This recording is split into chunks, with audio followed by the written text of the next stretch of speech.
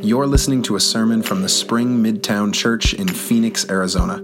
If you'd like to learn more about the Spring and its ministry, please visit thespringmidtown.org or follow us on Instagram or Facebook.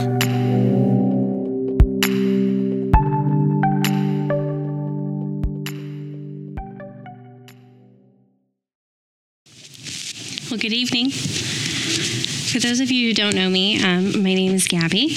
I've been going to the Spring Midtown for about a year and a half, but I started going to the Spring Tempe about 8 years ago, so some of you may recognize me, some of you may not. I'd love to get to know you a little bit more afterwards. But tonight, in addition to it being Ash Wednesday, we're actually kicking off a new series. It's called This is Greater Than That. And as we enter into the season of Lent, we're going to look to turn away from the things that are holding us back from thriving in Christ and towards a transforming character. So as Easter approaches, we're going to be examining godly characteristics, starting tonight with self-control is greater than indulgence. Indulgence is something I would say we're pretty comfortable with. And in fact, I would say it's probably something we encourage each other to do. Recently, I was scrolling through Instagram and I came across this Instagram post, and these like two really beautiful cups, and across it said, "You cannot pour from an empty cup," which is 100% true. You cannot give out to others what you don't have filled within yourself. You can't love your family, your friends, your loved ones if you yourself are not filled. But where we get this wrong is right in the caption of this post. It started to list a whole list of details of, to fill yourself, you should go get a massage. Fill yourself, you should go on a shopping spree. To fill yourself, you should treat yourself to that really expensive coffee. And those are all really lovely, wonderful things, but that's where we get it wrong. We have this idea that we can fill ourselves. It's our responsibility to take care of me. It's your responsibility to take care of you in order to fill yourself. I like to call it the treat yourself culture. If you're a fan of Parks and Rec, or maybe if you've just spent any time online, you're probably familiar with the key phrase, treat yourself. And it goes like this. You deserve to splurge on that new pair of shoes because you worked really hard earning that money. Treat yourself. You cooked dinner at home every night this week. You deserve that $50 steak dinner. Treat yourself. You were productive all day at work. You deserve to scroll through Instagram mindlessly for the next 3 hours. Treat yourself. Treat yourself to fill that emptiness inside you, because we falsely believe that if you treat yourself, you'll fill yourself. Now, I'm not some righteous person standing before you telling you I've never treated myself, that I've never spent money before, and I've definitely never eaten an entire sheet of brownies, and I've never watched so many episodes of The Office that Netflix has to ask me if I'm still watching. Definitely done that. What I'm saying is we're a little too comfortable with the idea of indulging because we wrongly believe we deserve it. In fact, there's this theory in psychology. It's called the ego depletion theory.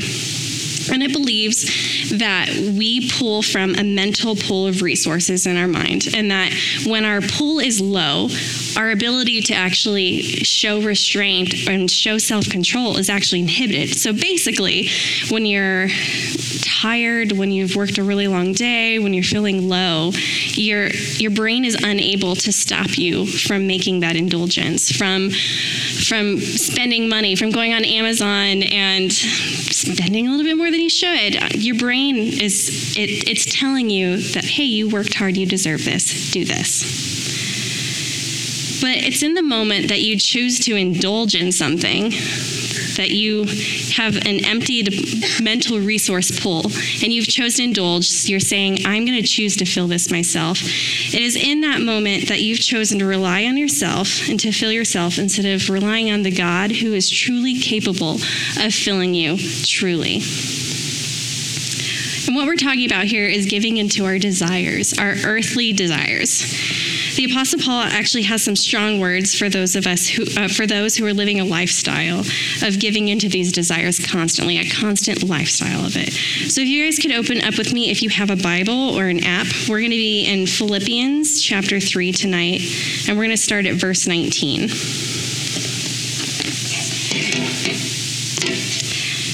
The scripture says this. Excuse me. Their end is destruction. Their God is the belly, and their glory is in their shame. Their minds are set on earthly things. But our citizenship is in heaven, and it is from there that we are expecting a Savior, the Lord Jesus Christ. He will transform the body of our humiliation, that it may be conformed to the body of his glory by the power that also enables him to make all things subject to himself. This is the word of the Lord. It's a little tough. So the there that Paul is referring to, just before this passage, he names as enemies of the cross. And it's less important who those enemies of the cross are, and more important to look at the lifestyle they're living. Their God doesn't reside in heaven or resides in themselves. They're constantly indulging in the whims of their flesh without an ounce of self-control. They deny Christ in their behavior and in their actions. And Paul's really clear here about what a lifestyle of constantly treating yourself will lead to. It leads to destruction. He's really clear, and it's not good. But he reminds us in verse 20 that our true citizenship is of heaven, where we are governed by the gospel. Meaning that even though the world in which we live tells us to feed our every desire our minds could conjure up, that is not our law, and that is not what we are called to. Growing up, I was an Army brat, so we moved around every 2 or 3 years. And with every move, I had to assimilate to the culture that I was at, because there's nothing more terrifying than being in 7th grade and learning that what was cool in Savannah, Georgia is not cool in El Paso, Texas.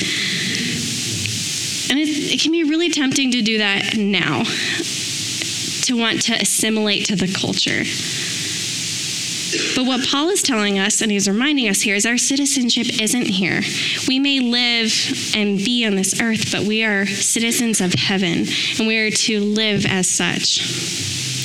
We're to live not shaped by the culture that surrounds us, but we are to live shaped by the gospel. Here's what you'll find when you have self-control over your earthly desires. You're going to grow. Paul says that Jesus will transform us from our humble bodies, to a body that reflects the character of Jesus. The transformative work that is being done, it's a kind of a churchy word called sanctification. And it's the process of being made holy and to look more like Jesus. So I've got this favorite book. It's by the author Shel Silverstein. It's called The Missing Piece Meets the Big O. And I think Shel Silverstein is onto a little something in here that we're talking about here. I considered reading the book for you guys tonight, but for the sake of time, maybe I'll just give you a brief rundown. So the story centers around the missing piece, this little triangular dude, and the missing piece is going along the path, trying to figure out how to move along the path. And so it's trying to join up with other pieces. It's trying to fit into other pieces so that it could roll along. It's trying to make itself look more attractive so that somebody will pick it up and move it along the path. But then at one point in the story, the missing piece meets the big O. And the big O is different than the other pieces it's seen. It works a little differently. It's rolling in a way that it's never seen before, and it says, hey, I want that. How can I get that? And so the big O actually suggests to the missing piece that it rolls on its own. So at first, the missing piece is like, okay, it just sits there for a while. And then with all the strength that it has, it starts to lift itself up and then plop over because, it's a triangle. Triangles can't really move on their own.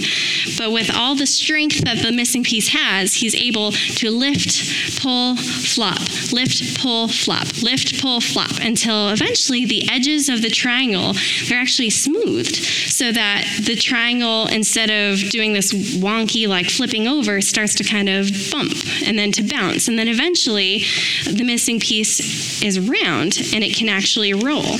And so the story ends with the missing piece as a circle, looking just like the piece that it had originally wanted to be like, rolling next to it, rolling down the path. And so we're that little triangular guy. It takes discipline to lift, full, plop, to do the work. But through the process of lift, pull, flopping, something happens to us and we begin to change shape. We begin to actually take the shape of what it is our eyes have been set on. And real change takes discipline. Ash Wednesday marks the start of Lent, a season where we prepare our hearts for Easter and what Easter means for us. Some of you may have decided you're going to give something up for Lent. This is a practice done by Christians some Christians during the season, and it's a time for us to enter into the suffering of Christ. It's time for us to rid ourselves of distraction, and it's a time to make room for the Holy Spirit in our lives. So if you've decided to give something up or not, my challenge to you is to reflect in your daily life. What do you find yourself indulging in? It might be how you spend your time, how you spend your money, what you're putting in your body. But I challenge you to name it. And I challenge you, if you're willing, to maybe giving that up for Lent. Just a side note, though, on things that we give up for Lent. These aren't necessarily bad things. You know, coffee, your phone, food, they're not necessarily bad. In his book, Counterfeit Gods, Tim Keller says this. The problem at times is not that we love these good things too much. It's that we love God too little in relation to them. Practicing giving something up for Lent can be a way of identifying idols in your life, because really what we're talking about when we're talking about indulgences is idolatry. If you feel like you can't live without it, or if you're feeling low and you need to be filled and that's what you're turning to, it's probably a good indicator that it has a place in your life that it shouldn't. But don't just give something up. What I want to challenge you to do is to give something up, but also take something on. Because when you uproot an idol in your life, if you don't replace it with something else, it has the potential to grow back. So if you're going to give up social media, for example, you could replace that time you would have spent on your phone in the mornings, because if you're anything like me, it's probably the first thing you're grabbing as soon as you wake up. But you could spend that time you would have spent on your phone in the Word, spending time with the Lord first thing in the morning. Or maybe you're tempted to, like I mentioned earlier, spend hours on the couch after you get off work at night. So you want to give up your phone in order to have that time back. Well, replace that time that you would have spent on your phone, maybe in community. Maybe you start inviting people from church over into your home and you start celebrating together. Maybe you're going to give up buying coffee once a week or every day when you're on your way to work. And the money that you would have spent on that coffee, you can then put back into your tithing. Whatever you decide to give up, put something in its place. Don't give the opportunity for something to grow back there that's not meant to be there. Uproot it and put God there. And this should be challenging. It should change you. Practicing disciplines, lift, pull, flopping. It's not easy work. It's hard work.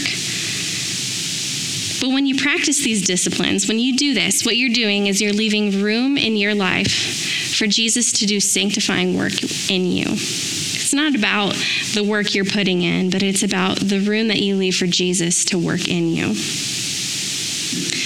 If you're making a commitment for Lent, you're saying, Jesus, I am flawed, I'm imperfect, but God, do I want to change? I want to look like you, God. Show me how to do that. You are unflawed. You are without flaw. You are perfect. And Lord, how do I obtain that? I want to look like you. And this process of sanctification it's a process, something that we'll be doing until the day we are before the Lord in his glory. And so the commitment you make during Lent is a part of that sanctification, is a part of that process. This commitment you make during the next 40 days is a part of that process of becoming more like Jesus. So the question is, do you want to grow? Do you want to change? Do you want to lift, pull, flop?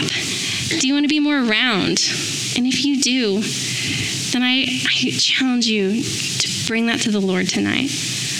What are you indulging in? And say, Lord, it is yours. And what will you take in its place? Would you guys pray with me? Lord, Lord, we come before you.